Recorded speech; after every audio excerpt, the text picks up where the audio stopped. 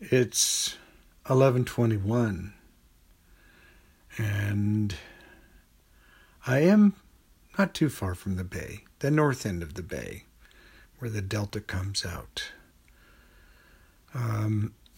As I mentioned, I'll probably be moving pretty soon. In fact, I know I am moving out of here. The question is exactly where am I moving first? So, or do I have to stop off in between my eventual location? Does that make sense? So I'm looking at a website, ragtheater.com, www.ragtheater.com. One word. And it's a pictorial essay of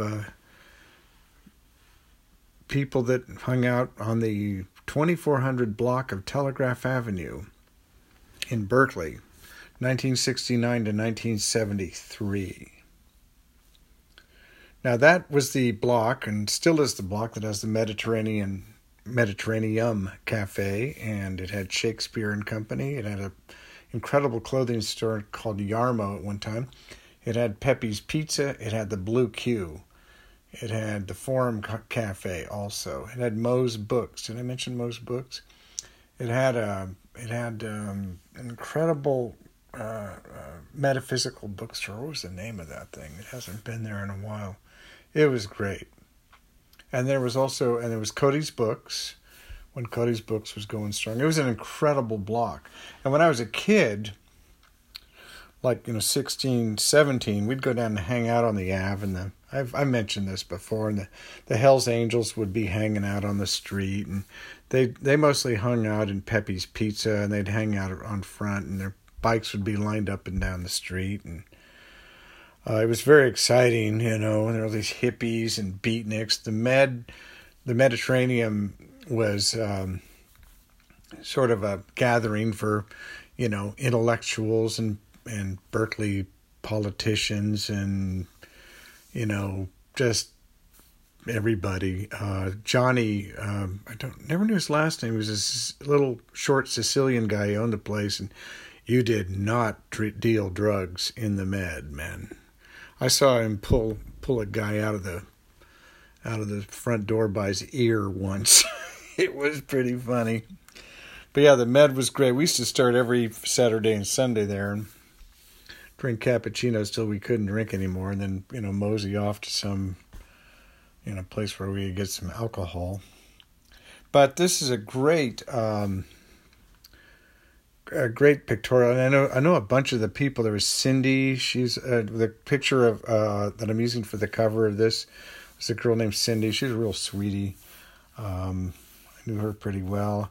I see Jackie Leary in here. I knew him. He was Timothy Leary's son.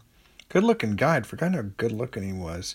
He was a nice guy, but kind of the kind of kid who's living in the shadow of a notorious father, and that is something I know a little bit about.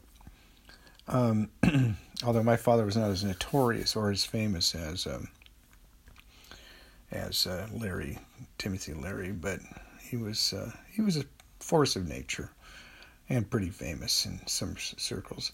And there's Kathy Delacour and Cindy and Michael Delacour. Now, Kathy was my brother's girlfriend. They lived together for quite a while. She hung out on the street. They had a little gang of kids called the Red Rockets.